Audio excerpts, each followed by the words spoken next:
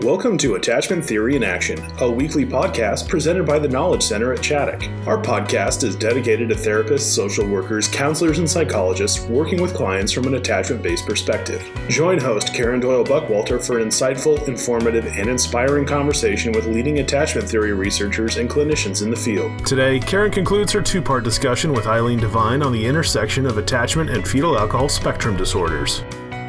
Hello, everybody, and welcome back to the Attachment Theory in Action podcast. I'm your host, Karen Doyle Buckwalter, joining you here today for another episode.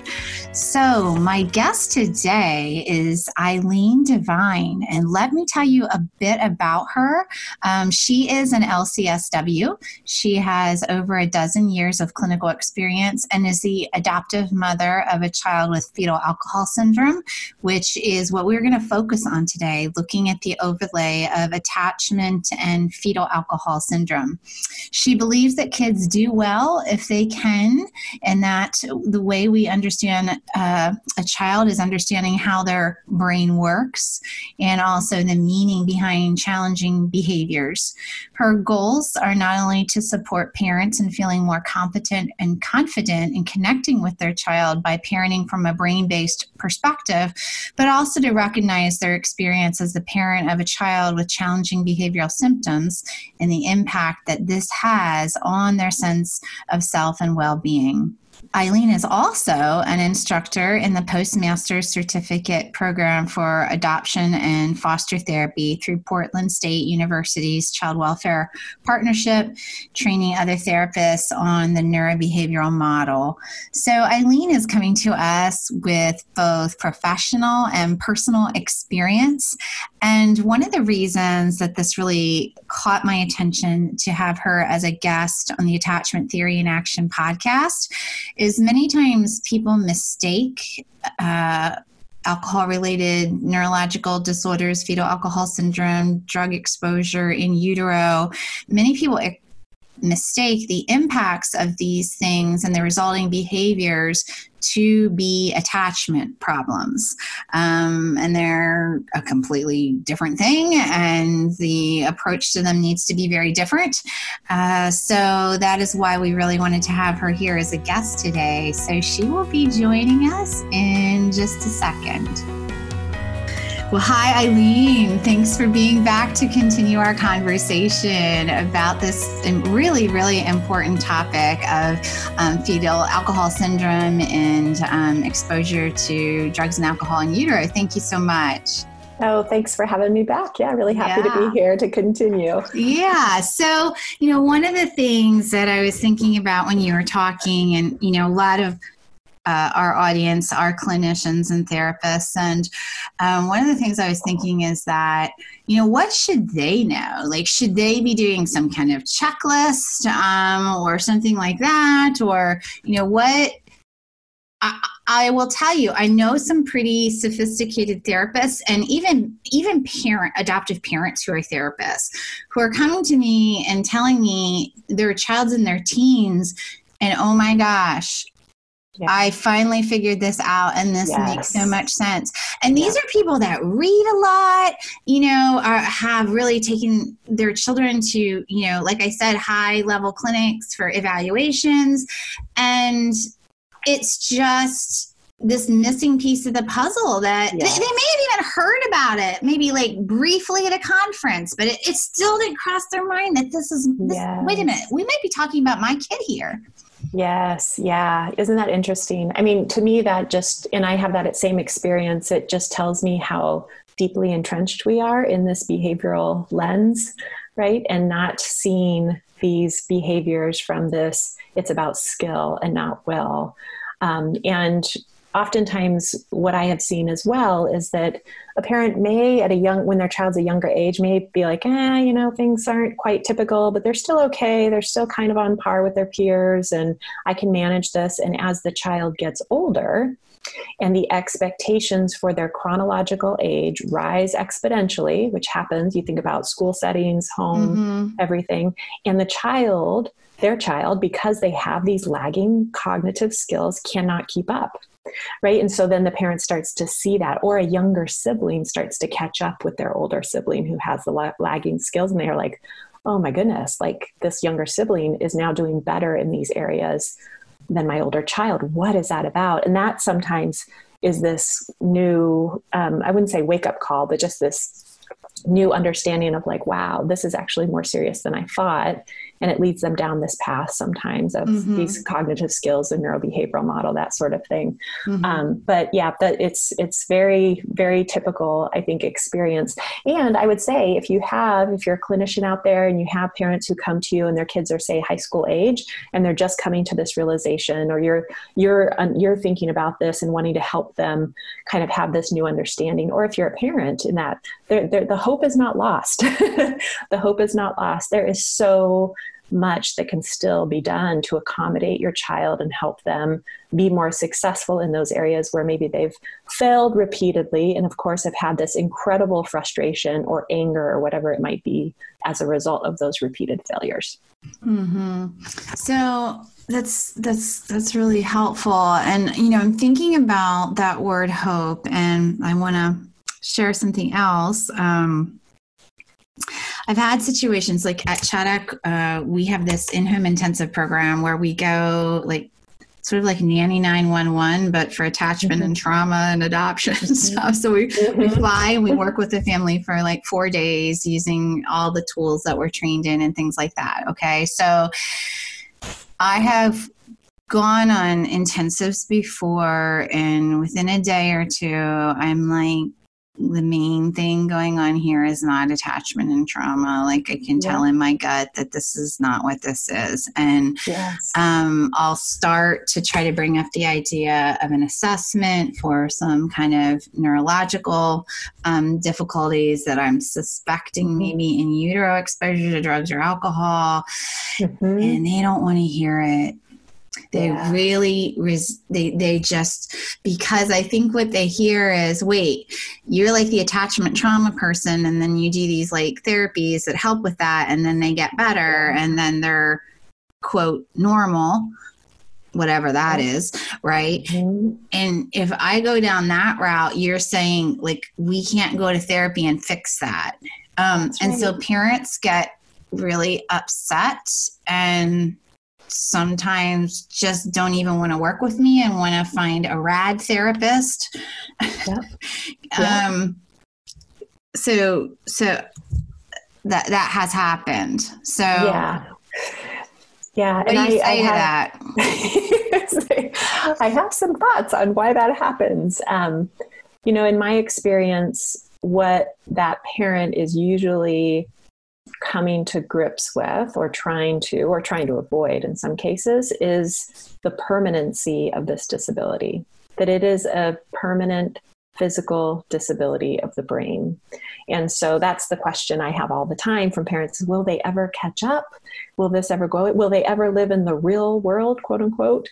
Will they be living with me their whole life? And, I say, well, we're not going to underestimate your child. And also we're going to be realistic that they have a permanent physical disability of the brain, which means lagging cognitive skills. And it doesn't mean they can't grow and mature. But what it does mean is that's going to happen very, very slowly. And we don't really know what that rate looks like, right? We don't know what that looks like, say, into adulthood.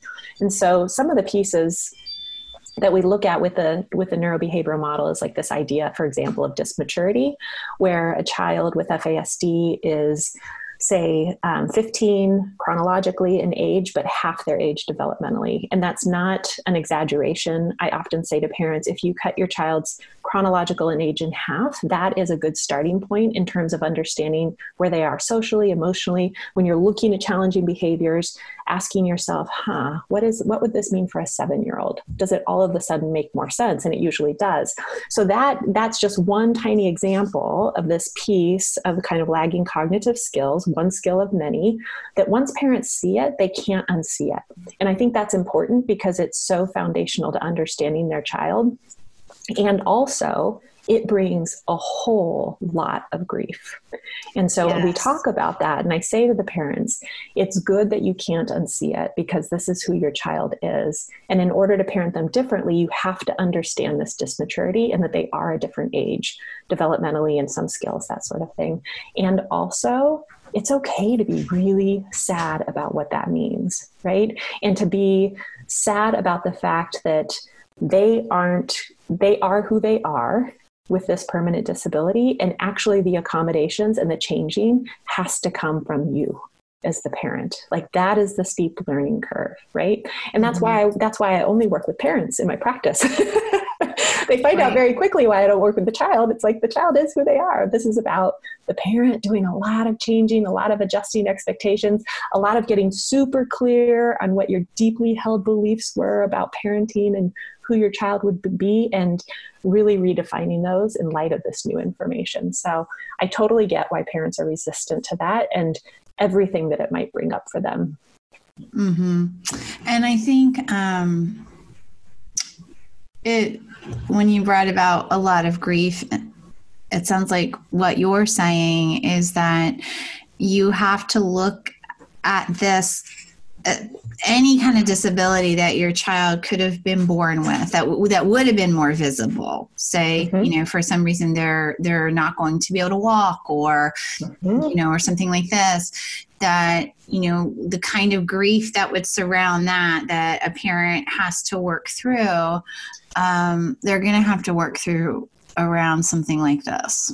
Yes, absolutely. And so I don't know if you're familiar with the term disenfranchised grief.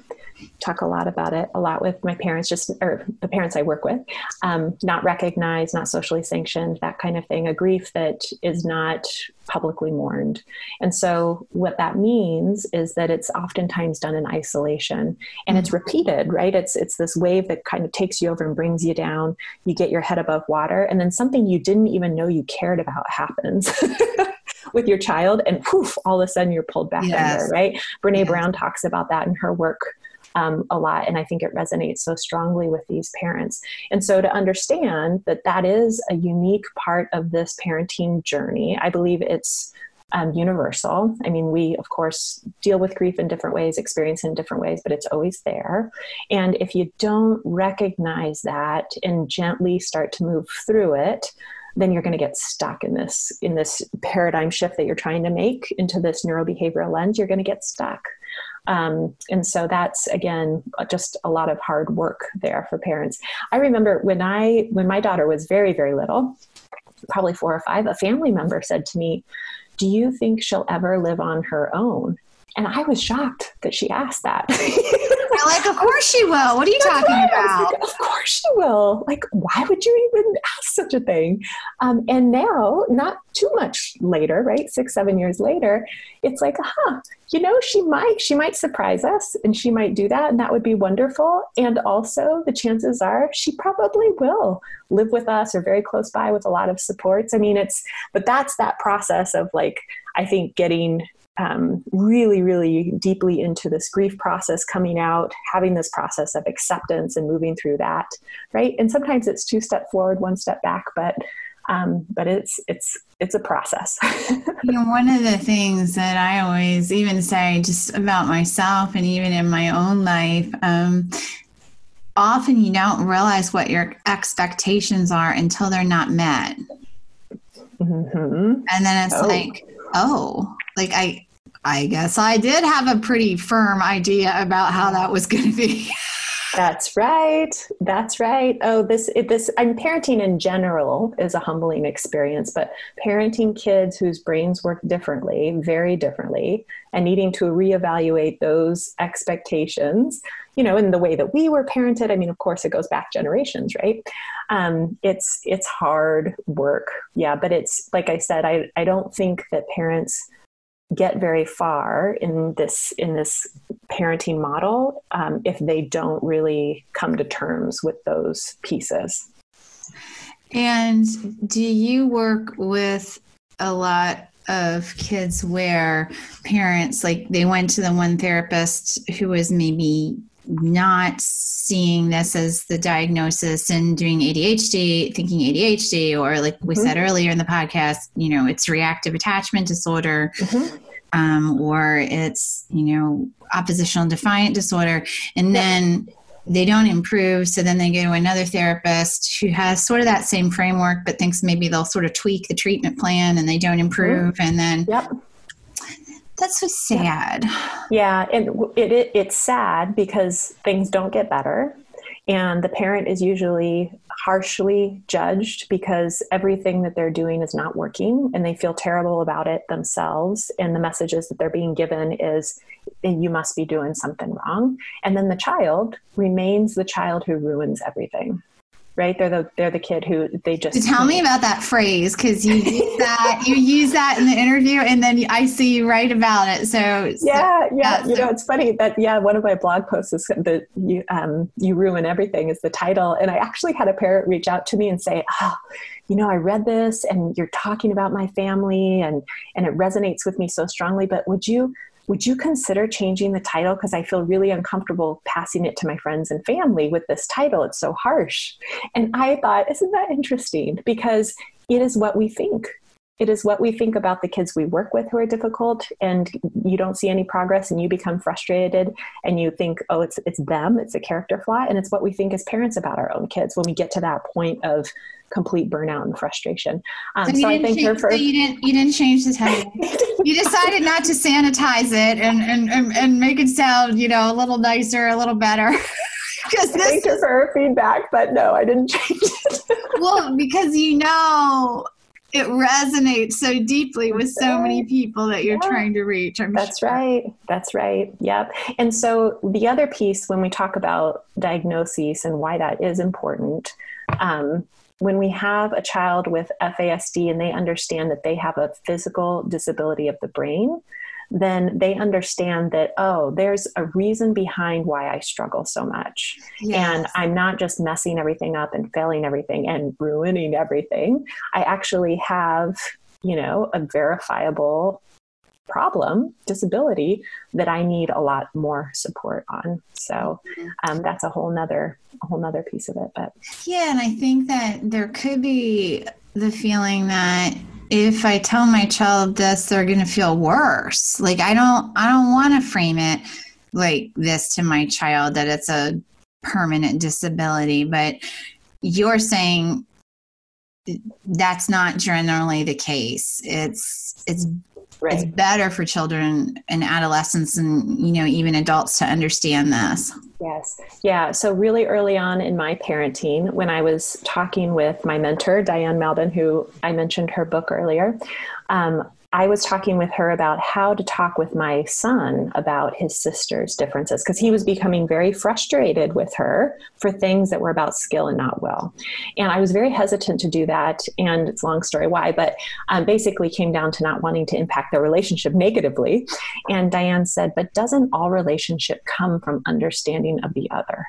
Mm-hmm. And I've always thought about that because I'm like, yeah, well, of course it does. And isn't that true for ourselves too? Right. Mm-hmm. And so if there is this major thing about us and our sense of self and who we are, like a physical disability that impacts everything, how can we truly be, at peace with ourselves and relationship with ourselves, understand ourselves if we don't even know that, So I talk with parents about, in age appropriate ways, again, looking at their developmental age, not necessarily their chronicle age, how to start talking with kids about that.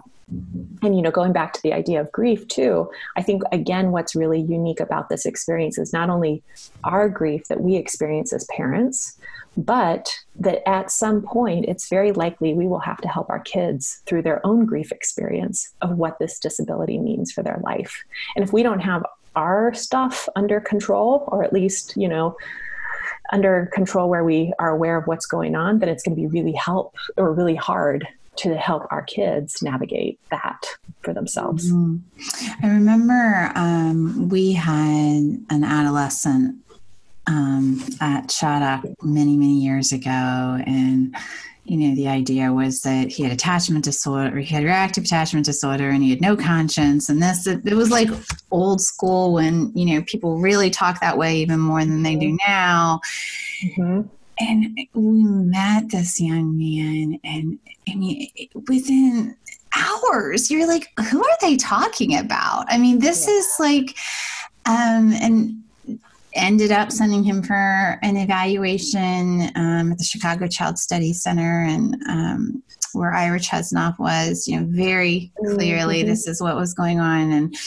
And they have these comic books there that you can read with kids about having, a fetal alcohol syndrome and things like this. And I remember going through the comic book with him. I'll never forget it. It had such a profound impact on me. And there was this picture of this little girl, and somebody was saying, don't run into the street in the comic book. And she was running into the street. And then there was this little bubble over her head that said, I heard them, but my legs won't do what I want my brain to do. Yep. And I remember him looking at that and just this look coming over his face like, oh, that's it. That's how I feel. That's how I feel all the time, Karen. That's how I feel all the time. Wow. And it just was like this combination of this incredible relief and I think it speaks to what you're saying, that is it a hard thing, and will there be grief and long-lasting impact? But I always remember that look in his face, like, yep. Mm-hmm. Like, this is what's going on. Yes. Yep. And this combination of understanding, relief, surprise, almost happy, like just like somebody, there was an element of feeling happy, like, oh, somebody is saying like what I feel all the time. Yeah. Yeah. Yeah. How powerful. Mm-hmm. And I always remember, in thinking about how talking with kids about hard truths. Mm-hmm. Yep. That we would rather avoid or minimize, or like we said earlier, let's sanitize this title of this. Let's not make it sound quite that bad. Right. Right. Yep. Well, and again, then going back to the causation of fetal alcohol and adding that layer of complication on top of it as well. Yeah. And that is, even as an outsider looking in, as I've been around kids with this diagnosis, and I suddenly think this all could have been avoided. Yeah. And that you were completely powerless, and you are now dealt this card for the rest of your life. I could start crying right now if I let myself think about it too hard. Right. Well, and also having worked with biological moms who have kids with what they now know as FASD. And then, of course, in my personal parenting, having my daughter's biological mom, and kind of navigating those dynamics. What I believe without a doubt is there's never a mother out there who meant to hurt their child. No, I mean, it's never black and white. It's always complications. There's always grief and loss involved on their side of, it's really, I can't imagine the amount of shame and guilt and, all of that for mothers. Right. Yep. Gets complicated quickly. Yeah. So, but you do have a message of hope, and there are lots of ways to support kids, lots of ways to support families. Maybe share some of, let's end on a hopeful message, that this is a hard thing. This is a lifelong thing, but this isn't, that things that you're doomed or something. Yep. Yeah. So my first message of hope would be that this is a permanent physical disability, but just in the way that other permanent physical disabilities are accommodated so that people with those disabilities can have meaningful, full lives, the same is true here, right? And so that may not mean that our child takes the same path that we took as a neurotypical person in this world, but it absolutely means that they can live in a community where their talents are valued, where they feel like they belong, and that sort of thing, with those accommodations in place. The other piece that I think I've seen over and over and over again is that when a parent is missing information, they didn't know what they didn't know. And things are really, really hard, not because you're a bad parent, but because you're missing information.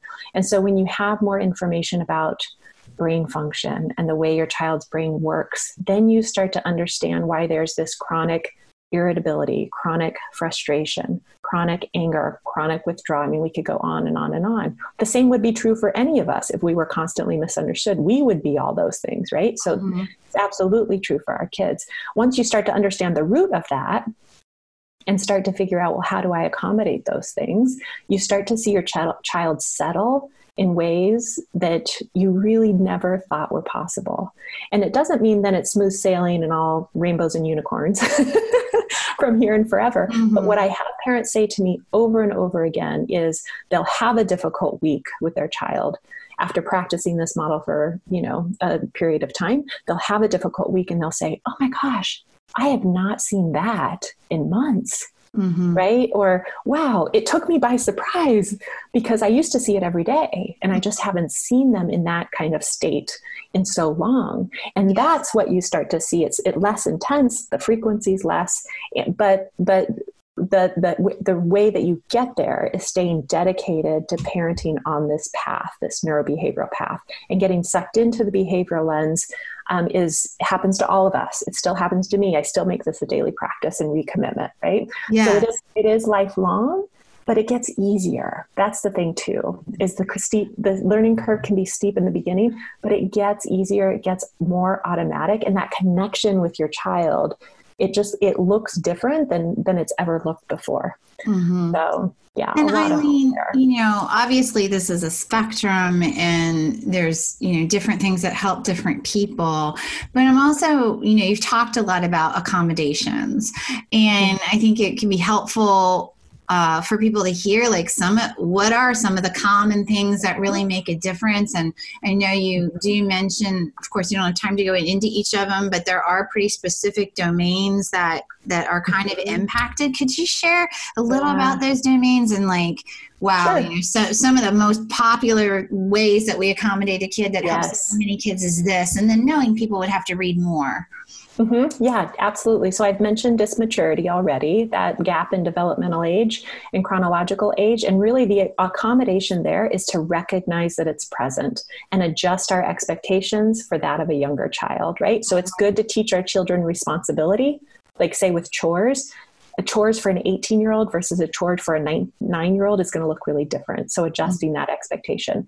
Processing pace is a huge one for these kids. So use less words, which is hard for us. We want to jump into the conversation, especially when we're agitated. Yes. Use less words and understand that they are a 1-second child in a 10-second world. And so things are moving super, super, super fast. They need all of that time to process what you've said. So you call their name, they quote unquote ignore you. Maybe they need an actual 10 more seconds to process mom's calling my name, right? So a 10-second child in a 1-second world. Learning and memory is huge. And we could talk for a whole podcast about that. The accommodation there that is universal with these kids is accepting the need to reteach. So they have on and off days. They know it one day. The next day, they do not know it to save their life. That's not manipulation. That's not just choosing not to do it. They have on and off days. If we can understand that, then we know accommodations first, right? And accepting that need to reteach. We think we've taught it 1,000,000 times. We probably need to do it another few thousand times for them to get it. And then executive functioning is a huge other kind of category when we talk about brain function.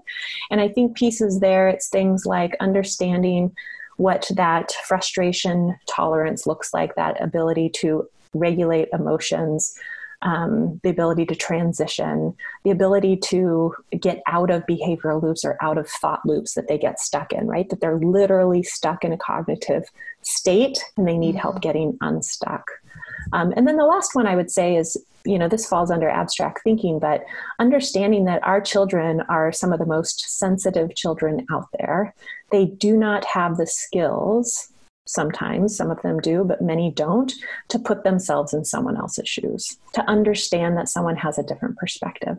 And so when we have a child who's say 11 or 12 and we say they're not capable of empathy, like it's just not in them, we always need to back up and say, well, what cognitive skills are involved in being empathetic, right? And so that's the process, taking that step back what could be going on here from a brain-based perspective?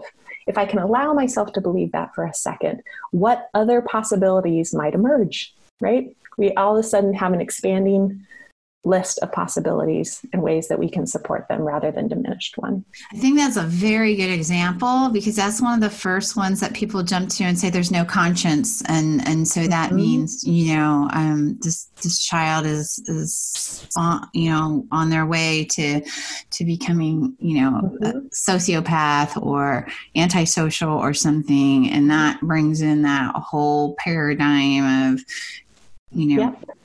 that it's manipulation and control and all of that, which then leads to doing the opposite of what would be helpful. Yep. Yeah. Even with my 11-year-old, who's a very sweet girl, very empathetic, cares about her friends and family deeply, we still have to make that feeling of the other concrete for her and walk her through that. And once we're able to do that, you can see on her face, like it dawned on her, like, oh my gosh, I made them feel that way. Like that's what they were feeling. She couldn't get there on her own. So what would making that concrete look or sound like?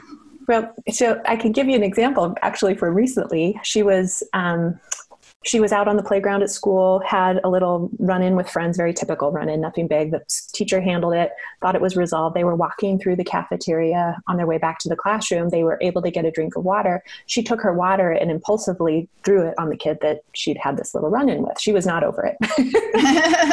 And so the teacher, who we're in daily contact with, let us know that this happened. They took care of it. She wasn't calling to say she's in trouble. She just said, hey, heads up, this happened. She knows that my daughter needs that reteaching. And so we said, great, thanks. We'll talk to her about it when she gets home. So when I said to her, we were talking about her day, and I said, how do you think your friend felt when you threw water on him? And she just looked at me in all seriousness. She said, wet? Very concrete. Like, I threw water on him, therefore he's wet. Mm-hmm. And so I said, yes, I think he probably did feel wet. But how do you think he felt inside? Like, what did his face look like? How would you feel if one of your friends did something to you that you didn't like, but really helping her kind of put herself in his shoes. So really, you can do this visually also, works really well. But I think if you just take the time to paint that big picture, all of the context that we assume is obvious, not obvious for these kids, and help them get there that way, that's what helps them grow their skills slowly over time. Yeah. Slowing a lot of that down and taking the time. Mm-hmm. Yep. Yep. I really thought of so many kids when you said the processing speed. Mm-hmm. Because you can just see it. You can kind of see well, it is true that they're not doing what you said, but you can see the wheels are turning. It's different than defiance. This has been so helpful, Eileen. So glad. I'm so glad that you were willing to meet with us, and I would like to have you share any books, articles, ways to find you. I know you mentioned your parent coaching that you do. So how if a therapist or a parent or somebody wants to reach out to you for your expertise? Oh, thank you. And I've enjoyed so much this conversation. So paths cross again. So everything can be found at my website. It's just eileendevine.com. So very simple. And yes, I have a small coaching practice where I work with parents actually all over the world, which is really cool, on helping them understand this model. I also have a membership community called the Resilience Room, and it's for parents who want to grow in their understanding of this model and have that consistent support and those touch points. Month after month, there's content and Q&As and all coffee chats, all kinds of good stuff that comes from that membership community. It's a really lovely place. And then I, of course, do trainings and stuff like that too, but it's all on my website. So. All right. So that's where they can find all of that. Yep. Well, thank you so much for being here today. And I do hope our paths do cross again. Mm-hmm. Thank you. Thank you for joining us for this edition of Attachment Theory in Action. Please follow our site, tkcchaddock.org, or subscribe on Apple Podcasts, Google Play, Spotify, or Podbean for future podcasts. If you enjoyed our podcast, please leave a review and share with your professional network. For additional resources, training opportunities, and blogs, please log on to tkcchaddock.org. We hope you'll join us again as we continue to explore the world of adoption, trauma, and attachment theory.